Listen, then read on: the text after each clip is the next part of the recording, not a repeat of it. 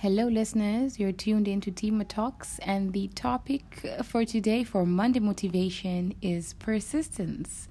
It is the 26th of February 2018, and my oh my, do the days go by oh so fast. So, the reason why I chose the topic persistence is because I kind of realized that a lot of us are giving up on our New Year's resolutions at this point. I am personally not a New Year's resolutioner. Like, I don't have the time to disappoint myself every year. So what I do is I just kind of note down like my goals, short term and long term, and I kind of just go from there. But to each his own, and I'm pretty sure some of you guys have made resolutions, whether it's fitness, it's work wise, it's just self help, it's esteem, confidence, just whatever it is. I know that people have made lists and they have made goals, and this is probably the time where people start to lose momentum.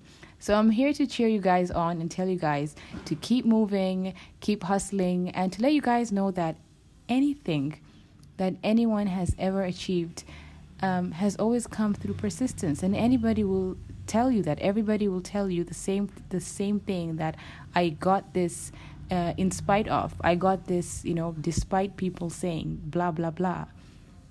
So it really is about pushing yourself, and don't give up, guys. I know it's easier said than done, but I hope this little quote will motivate you. It's by Bill Bradley. I don't know who that is, but I just found it online and I thought it was interesting and I wanted to share. Ambition is the path to success. Persistence is the vehicle you arrive in. So that's something to think about. I mean, it really is about passion and drive. And that brings me to the question and the end of the segment, basically, where I ask you guys, what is your passion and what is your drive and why? Why are you driven? Why are you so driven? You never know, guys. You might motivate someone else.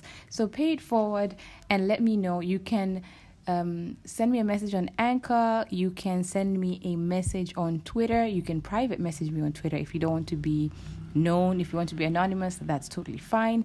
My Twitter is at Tima, Tima, and my Anchor is anchor.fm/Tima, Timah. And with that, I conclude the segment, and I wish you guys an amazing day.